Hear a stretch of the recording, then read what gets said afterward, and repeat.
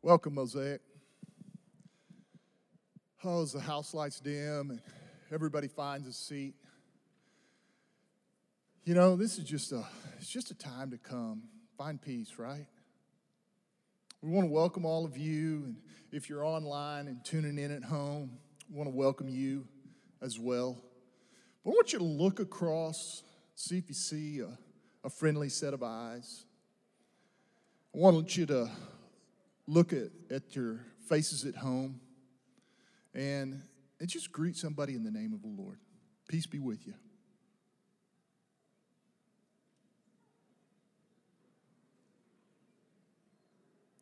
Peace be with you in the name of the Lord. Isn't that comforting?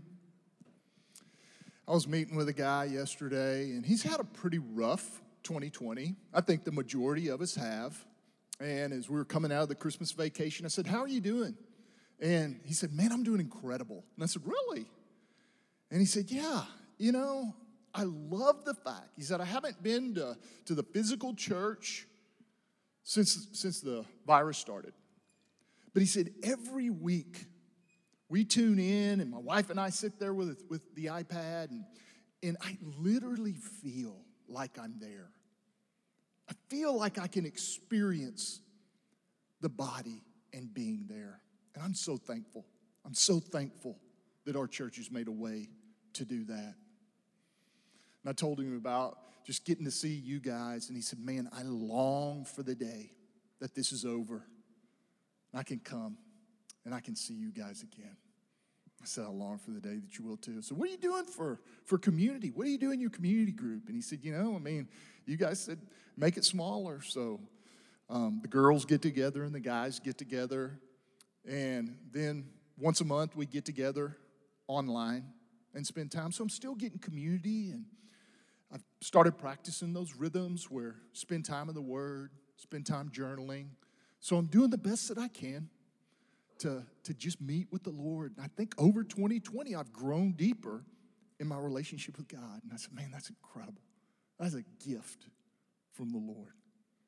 Blessings in the name of the Lord. He is our provider. He carries on. 2020, things can get heavy in 2020. Things can get heavy every year. But, when all the virus stuff started, most of us would make the comment, "I don't even know anybody that's had COVID." Now I think there's a lot of us that say, "I know somebody that's passed away because of COVID." Or we know somebody that's passed away this year. Grief share is something. Joy Stoner was making the comment, "Scott, I'm sorry that you always get stuck making the grief share announcement." So I said, "Joy, it is a privilege to make the grief share announcement." Ray Vaughn does a ministry that means so much to me because I had no idea how much grief share was going to change my heart and my life. Whenever I went through that course and literally just answering the things, I didn't know deep down how much hurt I had because of my dad's death. So if you're looking for a way to heal right now, if you're looking for a way to just engage with others right now, I want to encourage you. This is the final week to sign up for Grief Share and get engaged with that.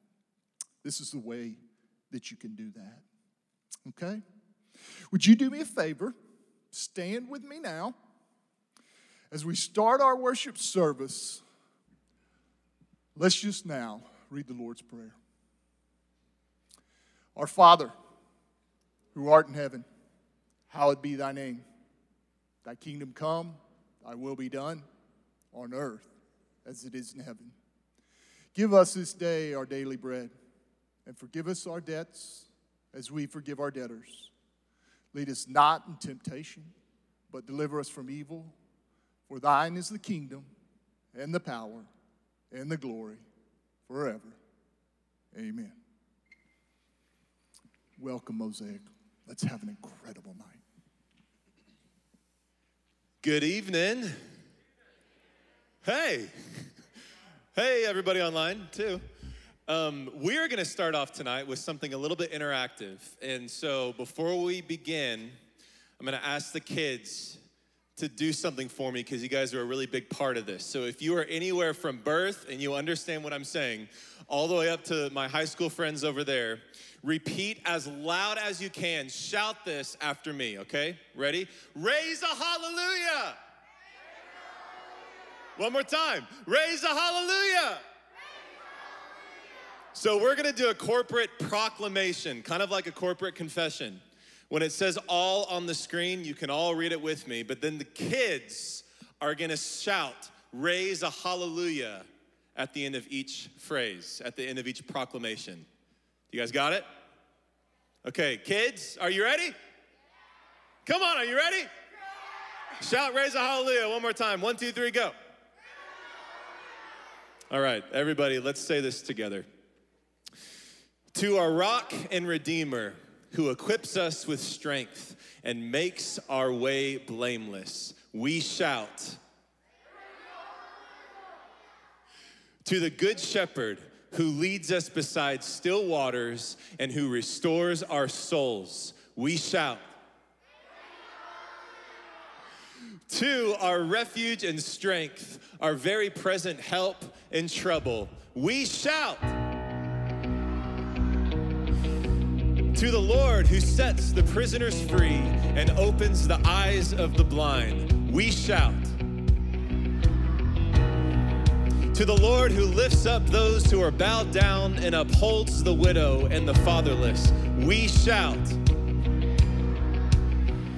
To the sovereign Lord who binds up the brokenhearted and comforts all who mourn, we shout. Shout it! You guys are doing great. To the God who reigns over the nations and sits on his holy throne, we shout. Kid. To the mighty one who speaks and summons the earth from the rising sun to its setting, we shout. O Lord, our Lord, how majestic is your name in all the earth. You have set your glory above the heavens. To you and you alone. One more time, we shout. This is a new song. I think you guys are gonna love it. Let's sing this together. Sing with me. I'll raise a hallelujah in the presence of my enemies. Sing it again. I'll raise a hallelujah louder than the unbelief. I'll raise a hallelujah. My weapon is a melody. Sing out, I'll raise a hallelujah. Heaven comes to fight for me. Yeah. I'm gonna sing in the middle of the storm. Louder and louder, you're gonna hear my praises roar. Up from the ashes, hope will arise. Death is defeated, the King is alive. Raise a hallelujah with everything inside of me.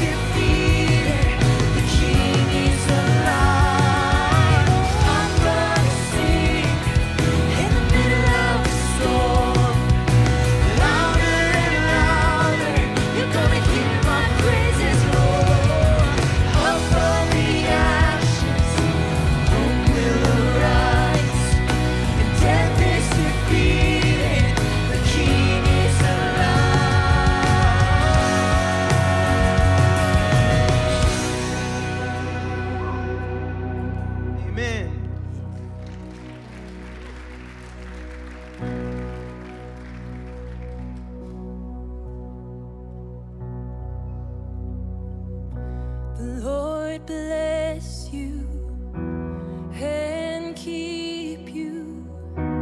Make his face shine upon you and be gracious to you. The Lord turn his face toward you and give you peace. The Lord bless you and keep you. Make his face shine upon you and be gracious to you. The Lord turn his face toward you and give you peace.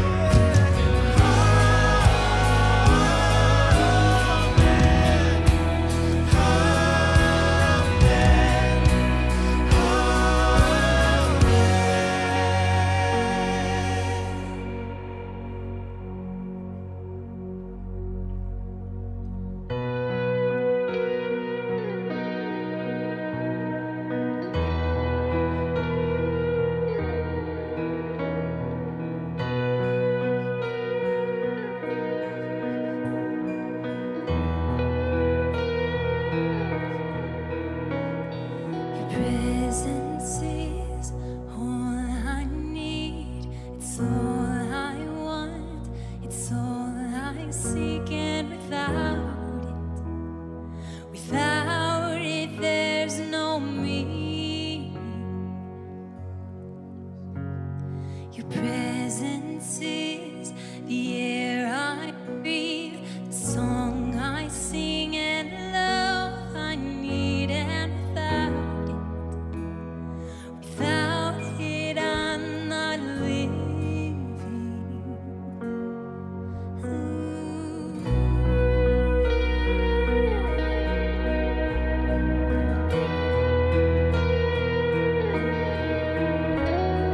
presence is all I need.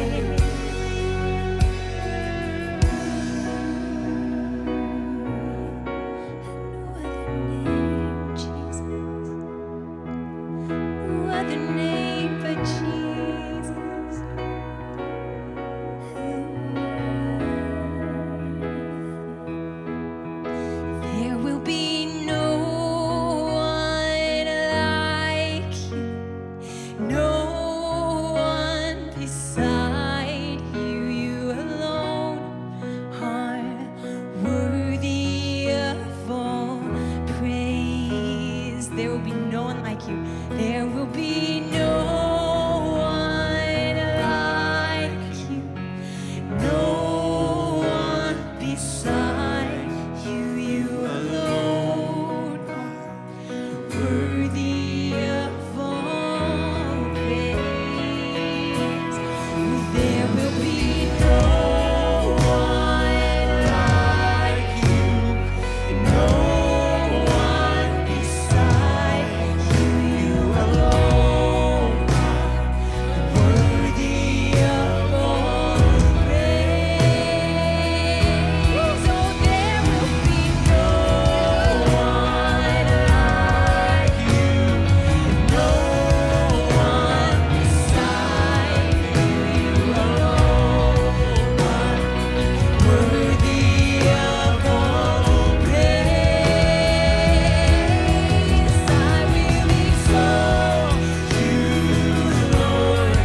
I will exalt you, Lord. There is no one like you, God. I will exalt you, Lord. I will exalt you, Lord. No other name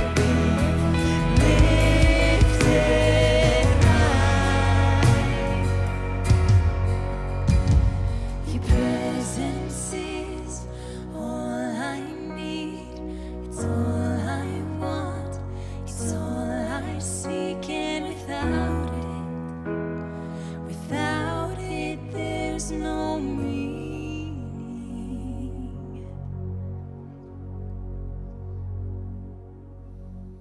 God, thank you for your presence. Thank you that you're here. You are a dwelling God. You have always been a dwelling God. And that has not changed. Your character does not change like shifting shadows. You are here in our midst. And if you weren't, this is all in vain. But it's not in vain. Thank you, Jesus. Thank you that this is not in vain. We get to meet with the living God. Holy Spirit, I pray that you would be here. I pray that you would shift our hearts, move around our hearts, open our eyes to be aware of you, that we would dwell with you, that we would enjoy you, only to realize we've been being enjoyed by you. Thanks for your friendship. We love you.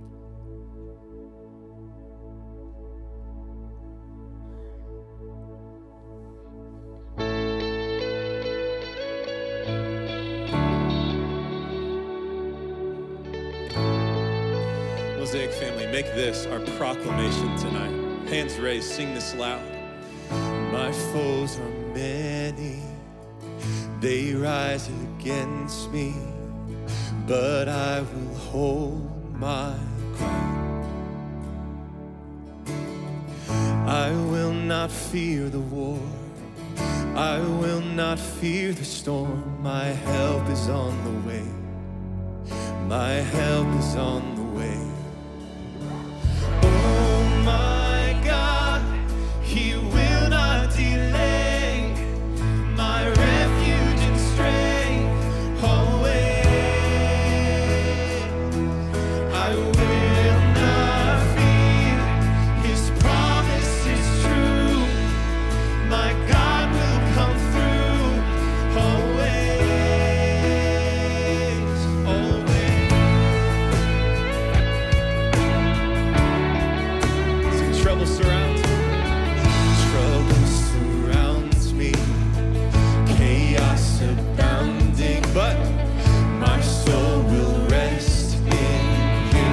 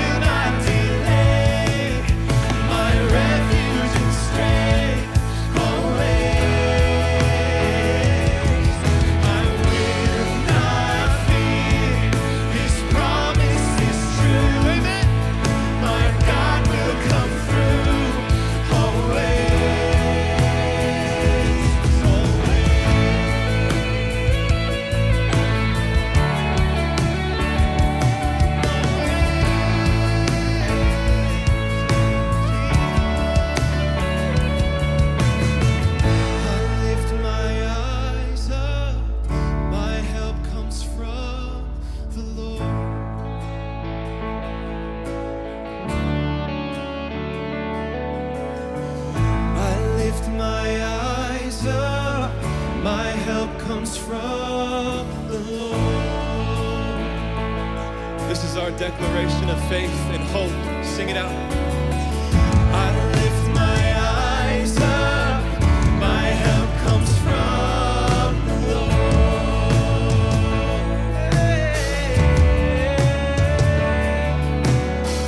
I lift my eyes up, my help comes from the Lord.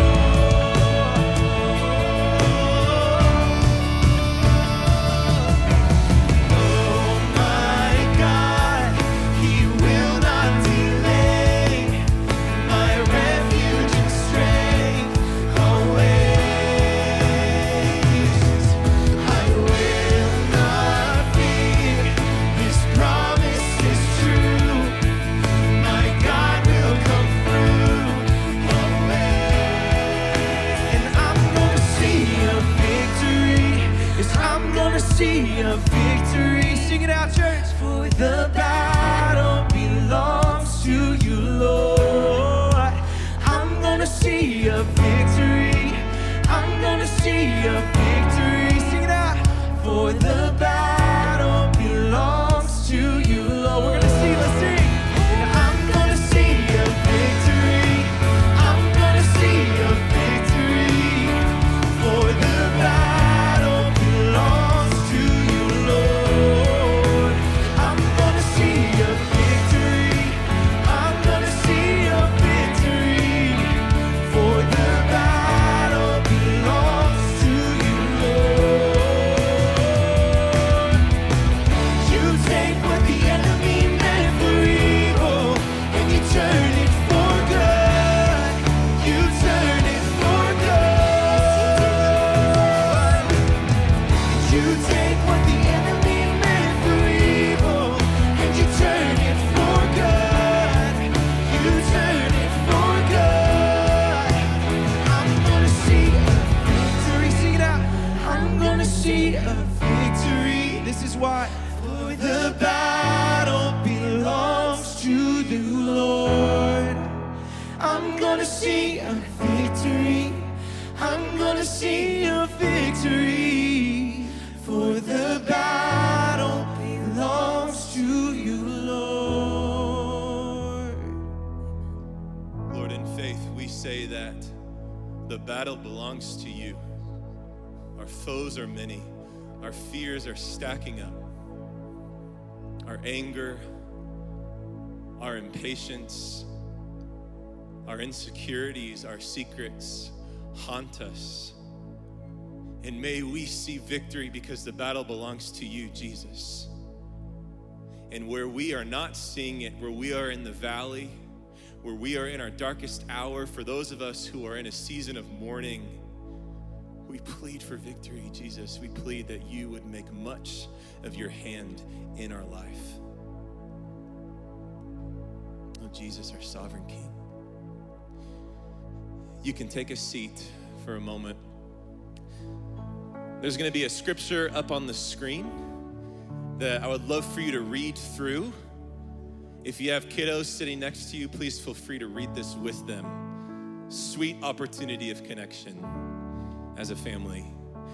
And in response to the scripture and in response to what we just sang, would you pray prayers of intercession over your friends and over your family? And would you pray pleading prayers of healing and of victory over the sin and over the darkness in your own life?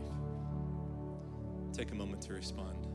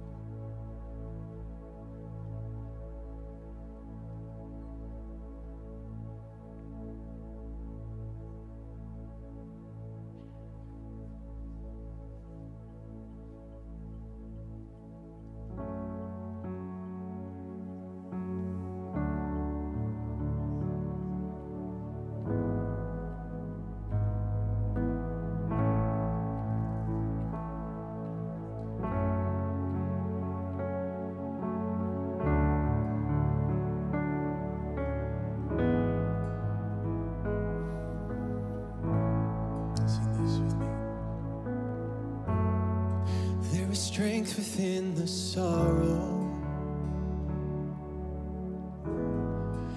There's beauty in our tears. And you meet us in our mourning with the love that casts out fear.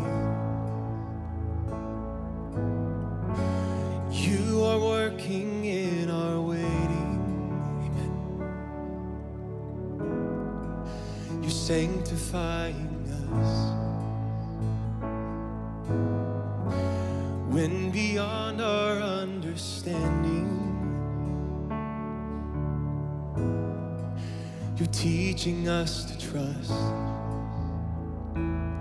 'cause your plans are still to prosper.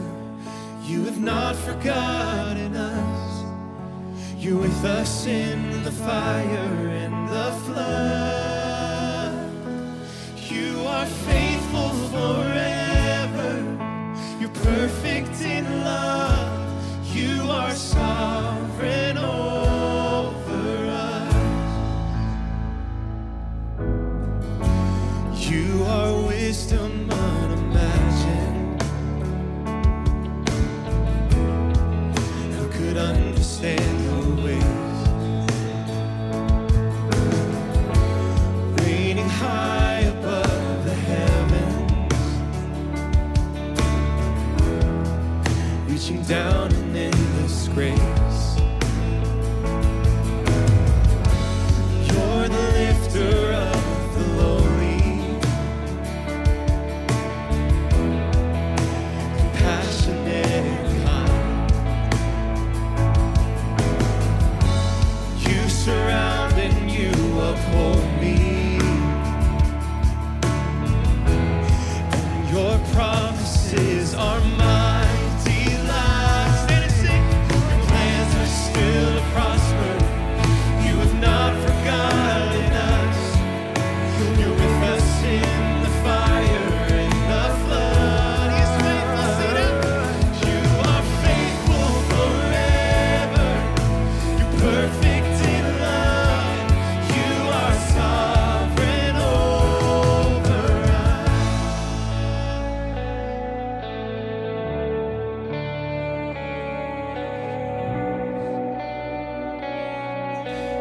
Sing the same truth that we just sung together. Even what the enemy means for evil, you turn it for our good. You turn it for our good, for your glory. Even in the valley, you are faithful. You're working for our good. You're working for our good, for your glory. Even what the enemy means for evil, you turn it for our good. You turn it for our good, for your glory. Even in the valley, you are faithful. You're working for our good. You're working for our good, for your glory. Your plans are still to prosper. You have not forgotten us. You're with us in the fire and the flood. You are faithful forever. You're perfect in love. You are sovereign over us. Sing, you're sovereign. You are sovereign over us. You are sovereign over us. Lord, we cling to that truth tonight. I'm fine clenching my fist on that truth that our God is sovereign. You are sovereign over us. You are faithful forever. Your steadfast love never ends, and it is perfect. And we can gladly call you Lord, no matter what we see around us, no matter what we see inside us. Oh, Jesus, we love you, our sovereign King. In your name we pray. Amen. You can have a seat.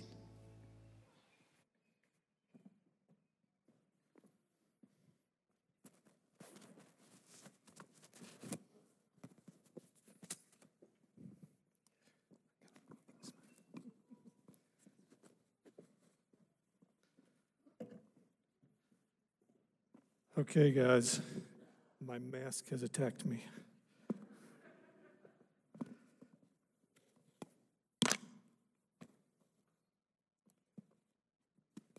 There we go.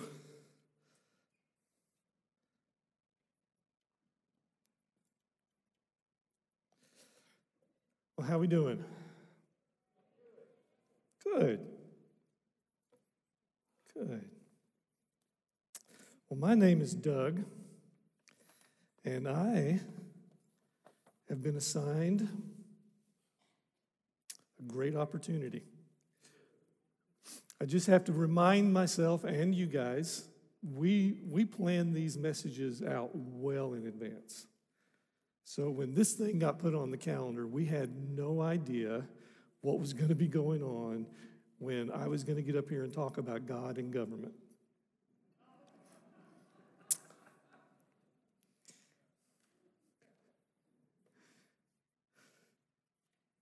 But it's going to be good. Okay, so here we go. I want you to use your imagination with me. Okay, we're going to have a little imagination exercise.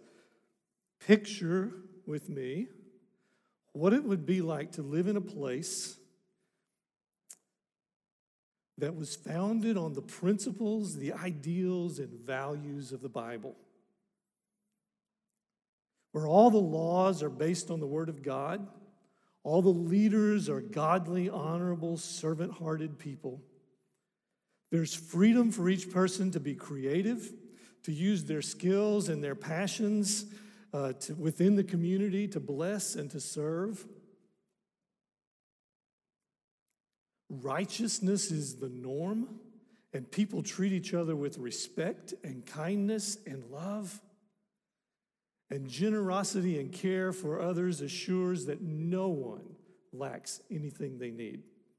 I could go on, but you have enough. You get that picture in your mind. What would it be like to be in a place like that? Well, where can we find a place like that today? Anywhere? God has given me the privilege of traveling to a lot of different places. I've been on 5 continents and lots of countries, and I haven't found it yet. So what would it take for that kind of place to exist? A revolution? A righteous uprising against wicked government and leaders? Or maybe the church should become more militant and gain more control so these things could be true. Or maybe the church ought to just separate itself from the rest of the world and create its own place. Would those be the answers? In the Lord's Prayer, He teaches us to pray, "Thy kingdom come," and that expresses the longing for what we just imagined. The name for what we just imagined, that place, that perfect place, is God's perfect kingdom. That's the place. And we long for that. And when Jesus taught us to pray, "Thy kingdom come," even though He was teaching His disciples to pray that, humankind has been crying out from their heart, longing for that ever since Adam and Eve got kicked out of the garden. We long for that. We ache for that. We were made for that. That's why He said, "Pray, thy kingdom come." We want the kingdom. And the reason we have this struggle is that as followers of Jesus in a fallen world, we found ourselves living in 2 kingdoms. The kingdom of God and the kingdom of earth. And that's what we're going to talk about tonight. We're going to explore this idea and the struggle we face from living in 2 kingdoms. Or another way to word it, how do we relate to God and government? Before we go further, I want to make a couple of things clear. First, there's no way to deal with all the questions that are going to come up. My goal is to lay down some biblical principles we can draw from and help us navigate those questions. So I'm going to kind of give you a reference. On August 12th, Nick Rowland led a creating space for us on this topic. You can find it online. I recommend you go there. He did a great job of even addressing more of the questions than I'm going to be able to address, but also on there, there's several resources that he shared that I think would be very helpful if you have more questions and want to dig in deeper. So, number one, I'm not going to be able to answer all the questions. Number two, the discussion tonight will deal with areas that may feel political. So I expect there will be some tendencies towards some strong emotions. You think? Especially in light of our current political and cultural climate. So please know, my intent is not to offend you or even to present my own opinions. I've got some. I like them. They don't matter. Don't want to present my opinions. In fact, my goal is that when I get through here, you won't be able to tell if I'm a Democrat, a Republican, or into publicitarian, or whatever that is.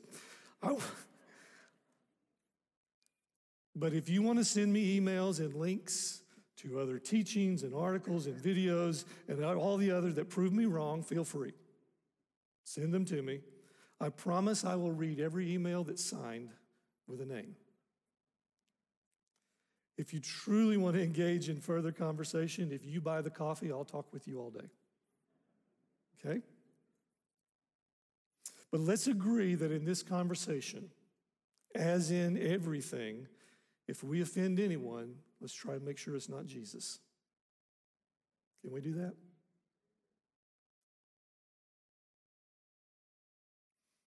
In Matthew chapter 22, I invite you to be turning there with me, whatever version or form of the Bible you have. Let's get there, Matthew 22. I want to say that one of the things that has grieved me as a follower of Jesus for not just recently, but it just kind of got magnified recently, but for a while now, is I'm hearing lots and lots of voices and lots of words, and not many of them are the voice of God and the words of Scripture. So that's really what I want to do tonight. I want to know, what does God have to say about this? What does Scripture have to say about this? Could we hear his voice? Could we hear his words? And could we pray to that end right now? Lord Jesus, you spoke these words just about 2,000 years ago, and they are so incredibly relevant today. Holy Spirit, would you bring the living word to our hearts, to our minds, to our ears?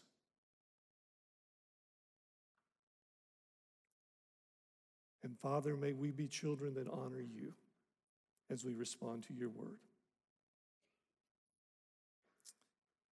We ask this in Jesus' name. Amen. Matthew 22 and verse 15.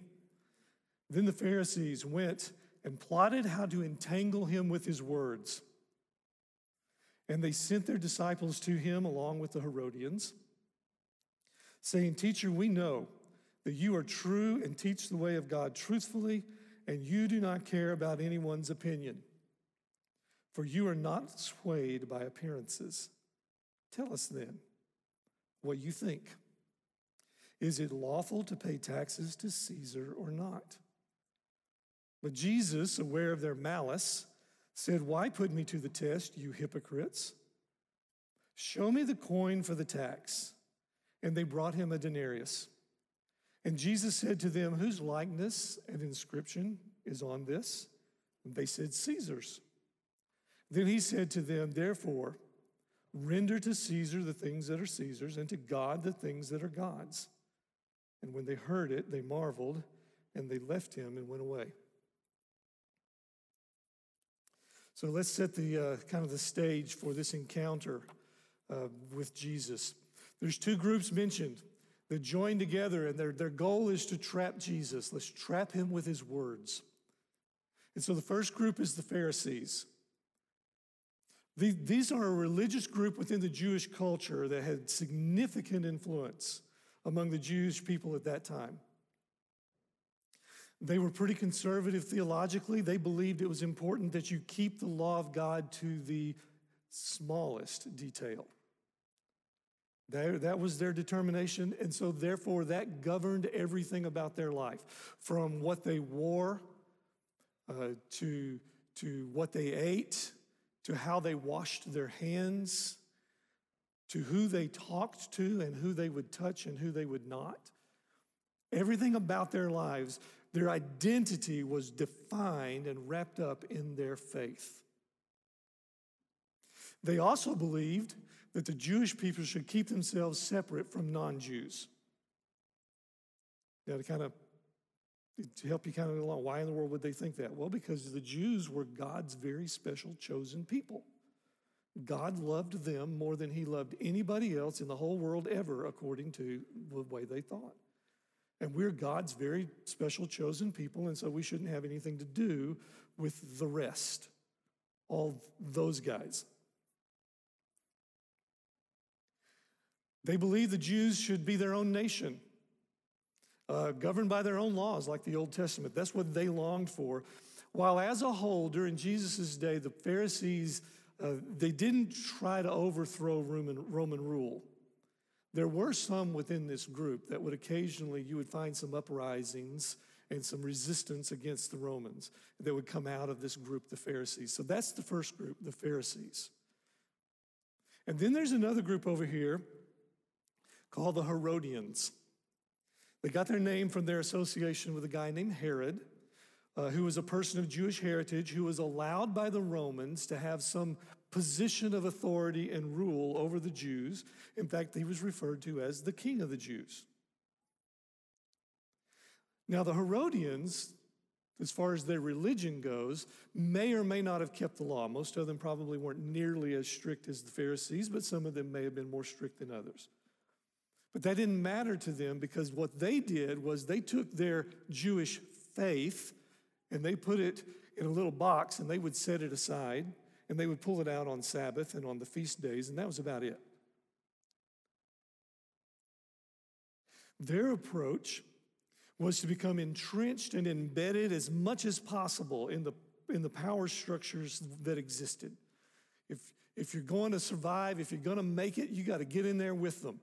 You got to be like them. And so they got themselves very closely associated with the Romans. But they not only allied themselves with the Romans, they aligned themselves with the Romans, so much so that there was very little difference between them and the Romans. You just couldn't see much difference. So that's the second group. Interesting partners, aren't they? On two ends of the spectrum. I think these two groups represent two common views among Christians today. For some, the world system and anything connected to it, such as government, is so corrupt, they want as little as possible to do with it. If they could, they would separate themselves, and some actually try, separate themselves completely and only interact with other people who share their faith and values. Then for others, they believe, hey, if we're going to have any influence in this world, you've got to dive deep into the world system and structures. You got to get in there with them. And they separate their personal faith from the rest of their life, whether it's their work life or their community life or their government life or whatever else. They separate their faith away, and so much so that there's little difference between them and people who are followers of Jesus, or not followers of Jesus at all. I see that. I see the Pharisees and the Herodians show up in me and in the people I know all the time. These two groups, in spite of their opposite views, they decide they're going to trap Jesus. And the point of attack they agreed on was try to get him in trouble by asking him about paying taxes to Romans.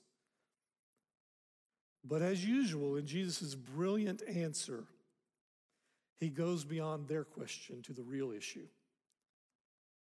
Rather than to be drawn into the trap of talking about the taxes, he goes to the bigger question of what is the relationship between God's people and governments on the earth.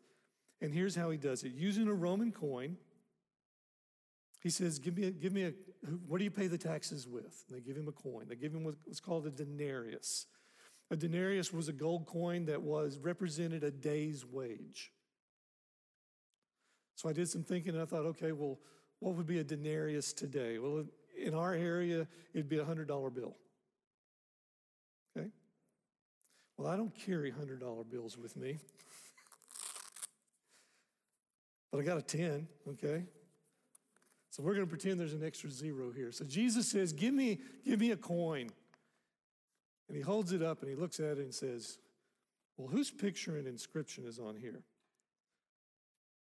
Hey, kids, make a deal with your parents. If you can tell them who's on a $10 bill, they have to give you one. How about it? Sounds like a deal. Well, we don't put pictures of current rulers on our money. We make sure they're dead before they get on our money. Okay? But there is an inscription. It says right here, the United States of America. It says on the back, the United States of America. Whose authority goes with this? Well, the United States of America. They're the ones that have the authority to print it. And so Jesus said, whose picture's on the coin? And they said, well, Caesar's picture's on the coin. And he said, well, then give Caesar's what's Caesar's.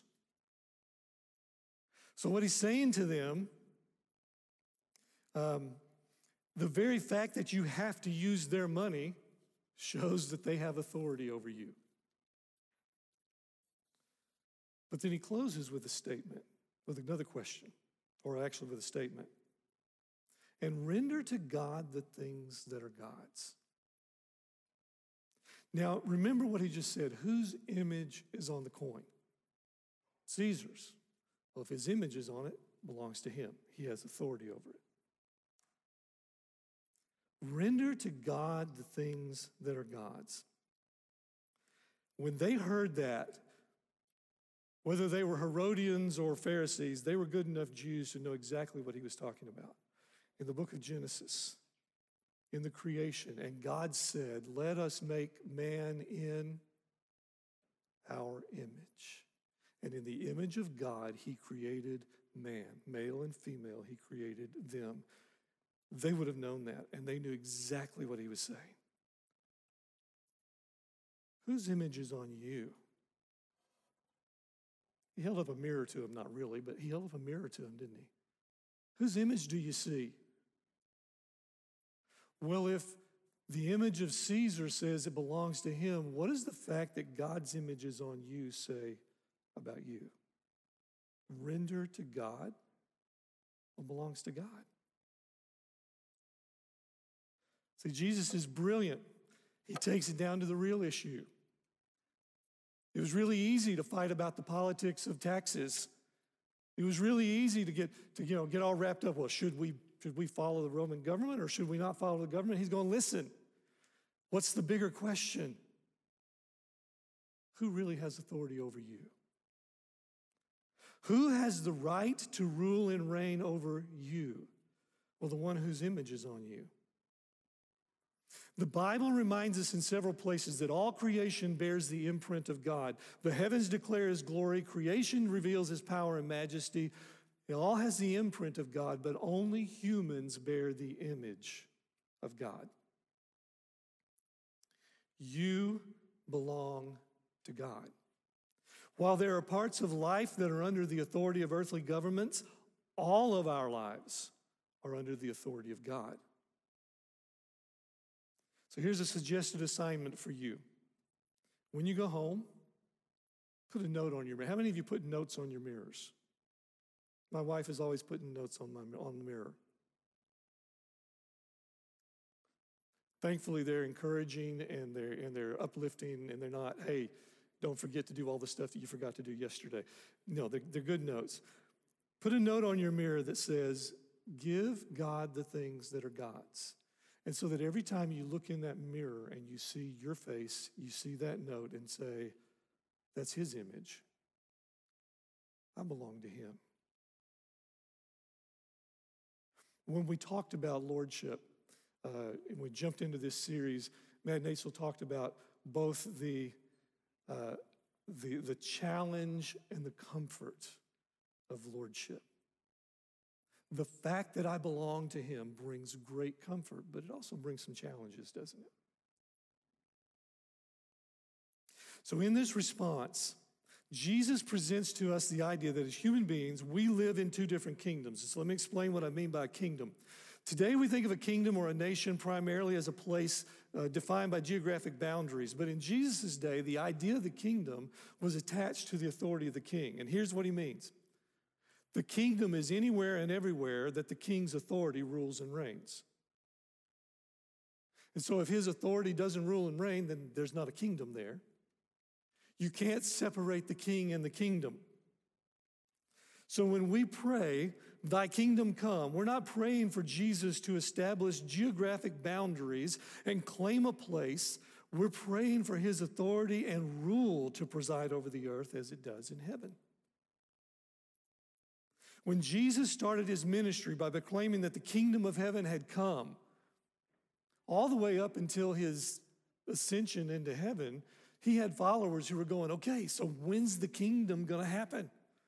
When are you going to lay out the boundaries and set up the throne and define all the... And he goes, you don't understand. My kingdom is not of this earth. In fact, that's exactly what he said to Pontius Pilate just before Pontius Pilate condemned him to be crucified.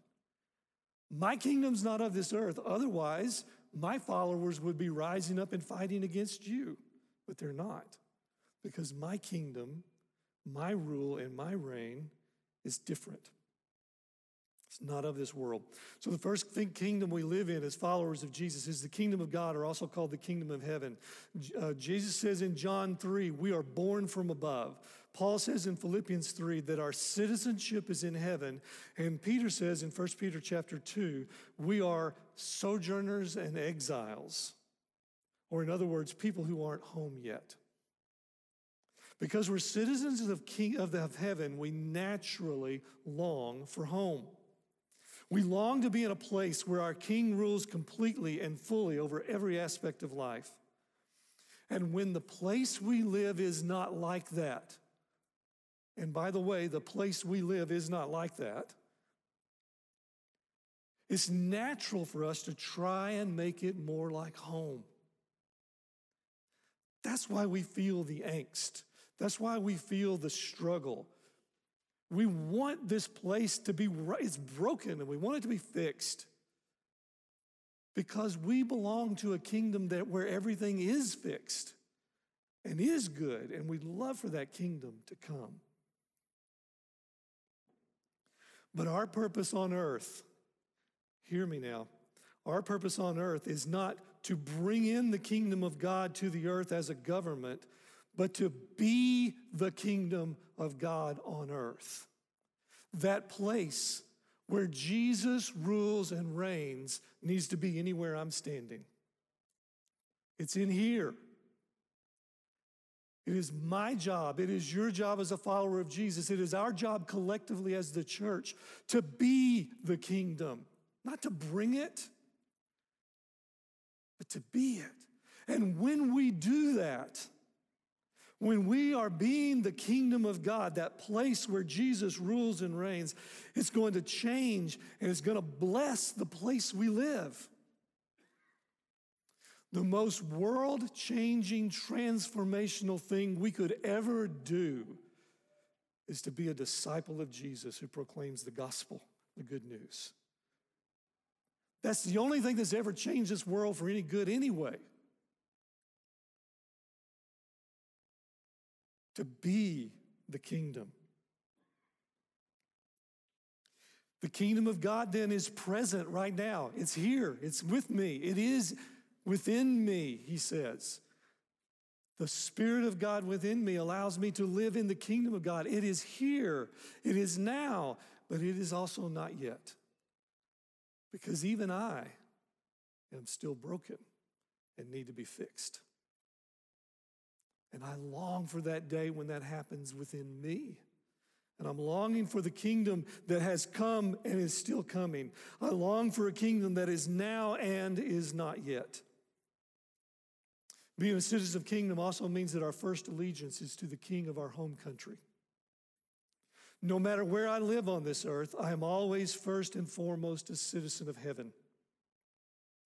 I may submit to other rulers and governments, but my allegiance is to Jesus. And when my allegiance to Jesus is shared or replaced by something or someone else, well, what do you call it when someone or something occupies the place that God belongs to? I believe the word in the Bible for it is idolatry.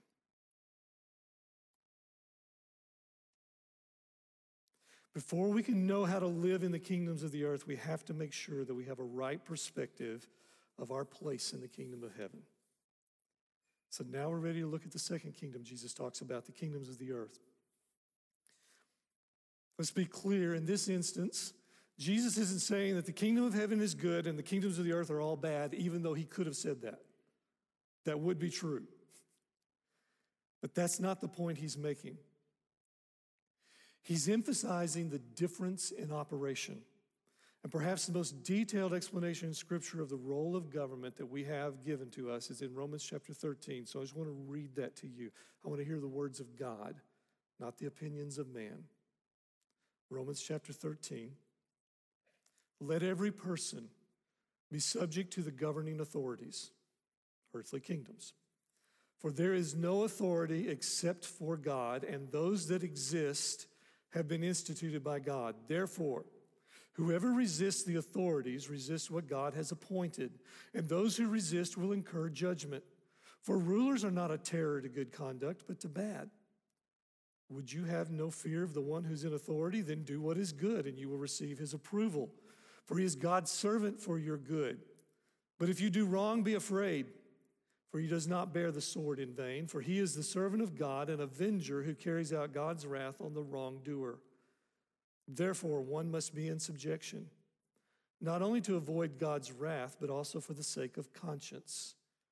For because of this, you also pay taxes, for the authorities are ministers of God, attending to this very thing. Pay to all what is owed to them. Taxes to whom taxes are owed, revenue to whom revenue is owed, respect to whom respect is owed, honor to whom honor is owed.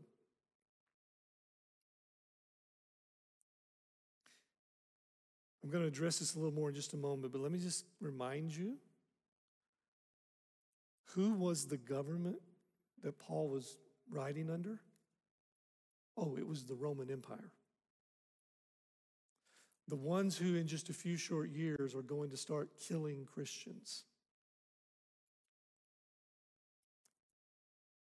Under the inspiration of the Holy Spirit, then he writes that. That is God's plan and purpose for governments. Again, I can't dig deeply into that. Nick Rowland does a great job on that, creating space to talk more about that. The kingdoms of the earth have authority over earthly matters only. They're important because government is established by God to be his instrument to protect the righteous and punish the wicked. Because of this, according to the scriptures, we are to live in obedience to the law. When and if it's possible, we should try and influence our government to create and enforce laws that are in line with godly principles of right and wrong. And when the government requires us to disobey our heavenly King, we need to respond like the apostles did. We must obey God rather than men. Let me give you some context to think about.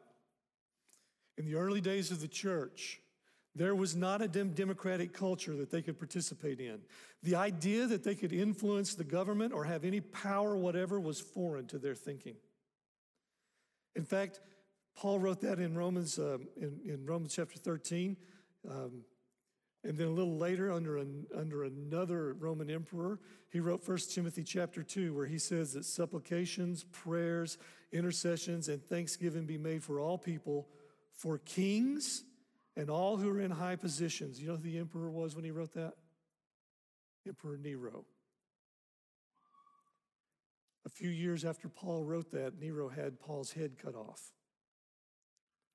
A few years after Paul wrote that, Nero set Christians on fire and used them to light the streets of Rome.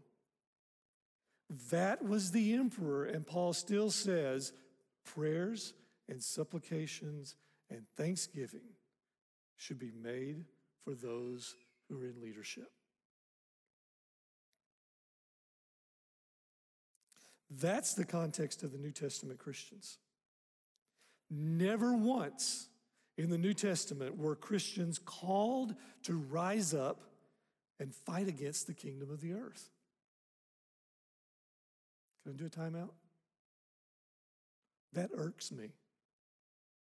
There is something within me that cries out for justice, that says, why didn't he tell us to? They're killing the Christians. Why aren't they rising up and fighting back?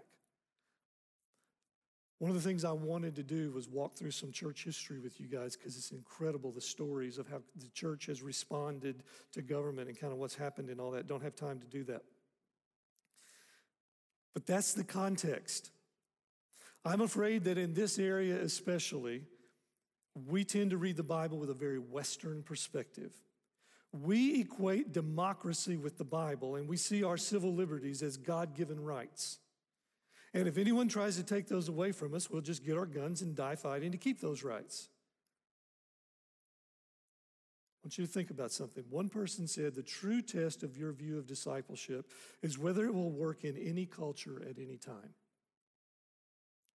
So what about the majority of Christians in the world today? They're not in America, by the way. The majority of Christians in the world don't live in America. Many of them live in countries where their liberties are not only not protected, they don't have them.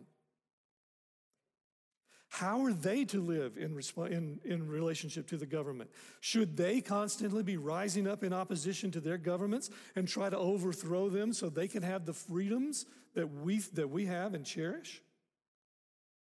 It seems to me we have created a version of Christianity that not only does not involve suffering and persecution, but absolutely rejects the idea of it. Such a view of Christianity is a far, far cry from what Jesus promised his disciples. Jesus told them things like this: in this world you will have trouble. The world will hate you because it hated me. Blessed are you when you are persecuted for my sake. Well, I'm not advocating we go out and seek persecution. I'm saying that according to Jesus, we ought to expect it. I'm grateful that we have religious freedom in this country. And I pray that God will continue to give us that and that we will use it and steward it wisely. But I am not terrified of losing it. You know why? Because the church, listen to me, the church has never needed the permission or the favor of the government to be who God has called us to be. And the fact is, the church has seen much of its greatest growth in times of the greatest persecution. Do you know where the church is growing the fastest today? One of the places the church is growing fastest today, China, where they have zero religious freedom.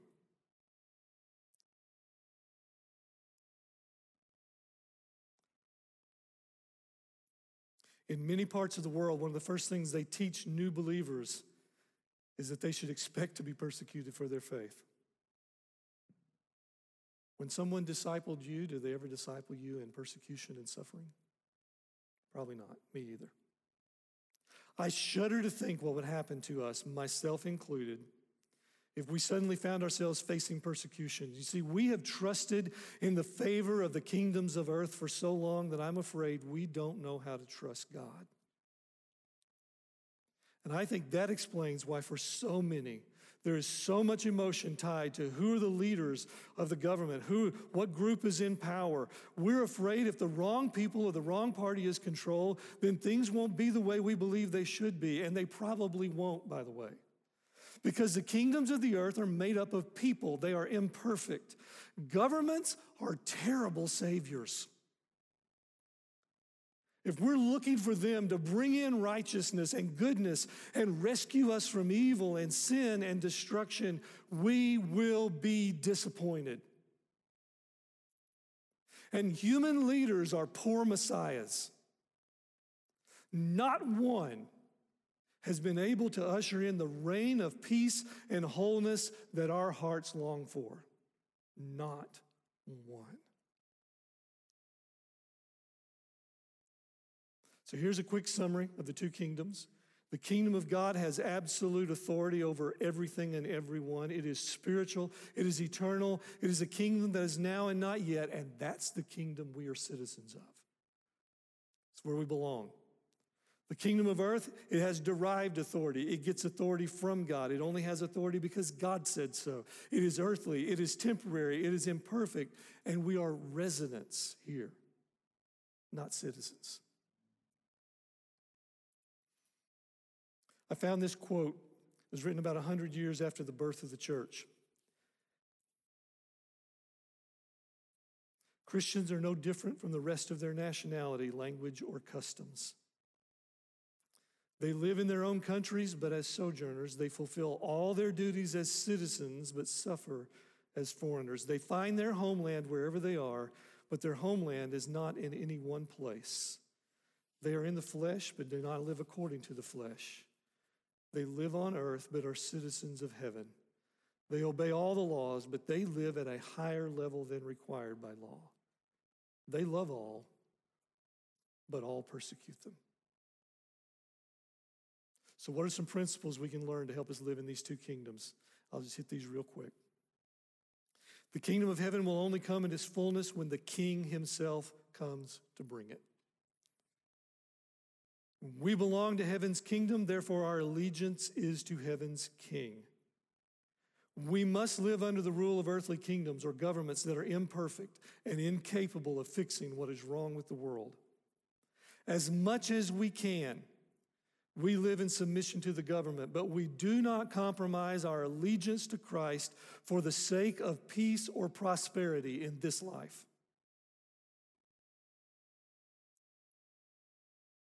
Sometimes patriotism, love for my country, and faithfulness for Jesus line up, but they are not the same thing. The greatest impact we can have on this earth is when we draw a circle around ourselves, draw a circle around our home, and say, Jesus, let your kingdom come here, and let your will be done here. So as we close, I want to turn our attention back to the King and the kingdom. This video we're about to see reminds us we have a king who will one day fulfill this longing we have for his kingdom. Feel free to sing along. Some of you already have. Feel the shadows deepen. We do. But do you know that all the dark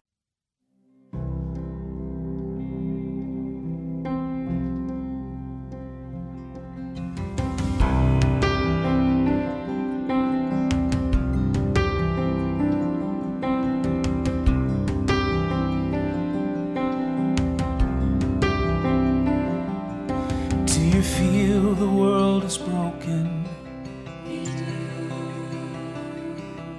Do you feel the shadows deepen? But do you know that all the dark won't stop the light from getting through?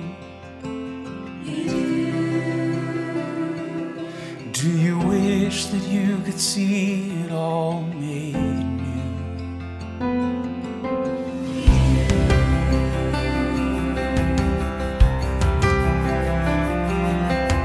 Is all creation groaning? Is a new creation coming?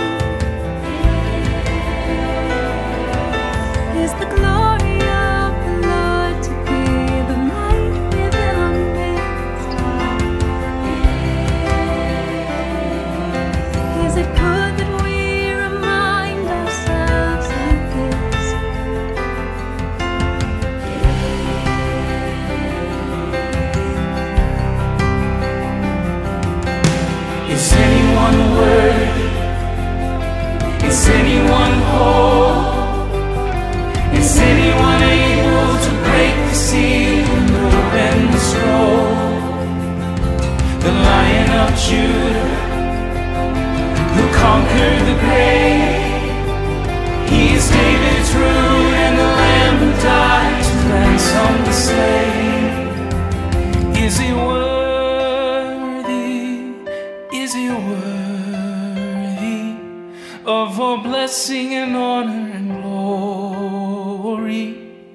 Is he worthy of this? He is.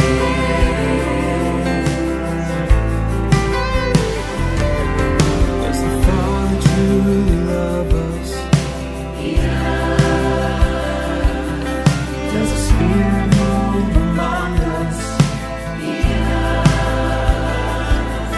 And does Jesus our Messiah hold forever those he loves?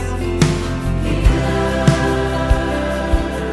Does our God intend to dwell again with us? He does. Is anyone worthy? Is anyone whole? Is anyone able to break the seal and open the scroll? The Lion of Judah, who conquered the grave, he has taken his throne, and the Lamb who died to ransom the slave. From every people and tribe, every nation and tongue, he has made us a kingdom of praise to God, to reign with the Son. Is he worthy? Is he worthy of all blessing and honor and glory? Is he worthy? Is he worthy? Is he worthy of this?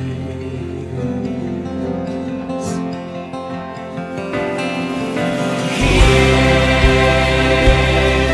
He is. He is. He is. He is worthy. He is worthy of all blessing and honor and glory. He is worthy of this.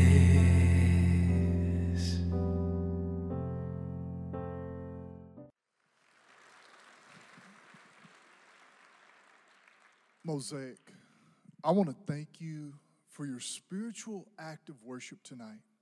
The way that we came and worshiped here together through song and through the word. But as you saw those faces up there, they were bringing the kingdom where they were. And then collectively, the kingdom of God was bringing their experience. And we know that through technology, virtually, it became a virus that went throughout. And hundreds and thousands and almost millions of people were impacted by that video. When people say, why doesn't the church do something about what's happening in this culture? We are. When the kingdom impacts who we are, when we allow the kingdom to come to us day in, day out, through our time in the scriptures, through our time in prayer, through our daily walk with Jesus and life transformation, the kingdom comes and Jesus goes out through us. I want in any way that you feel led right now, whether that's getting on your knees, whether that's standing and raising your hands, whether that's just sitting where you are, we're going to read the Lord's Prayer again together. But just pray in whatever way you feel led. Our Father, who art in heaven, hallowed be your name. Thy kingdom come, thy will be done on earth as it is in heaven. Give us this day our daily bread, and forgive us our debts as we forgive our debtors. Lead us not into temptation, but deliver us from evil. For thine is the kingdom and the power and the glory forever. Amen. Mosaic, don't just be hearers of the word. Be doers of the word. Take what you've heard today. leave this place and transform lives. Have a fantastic week.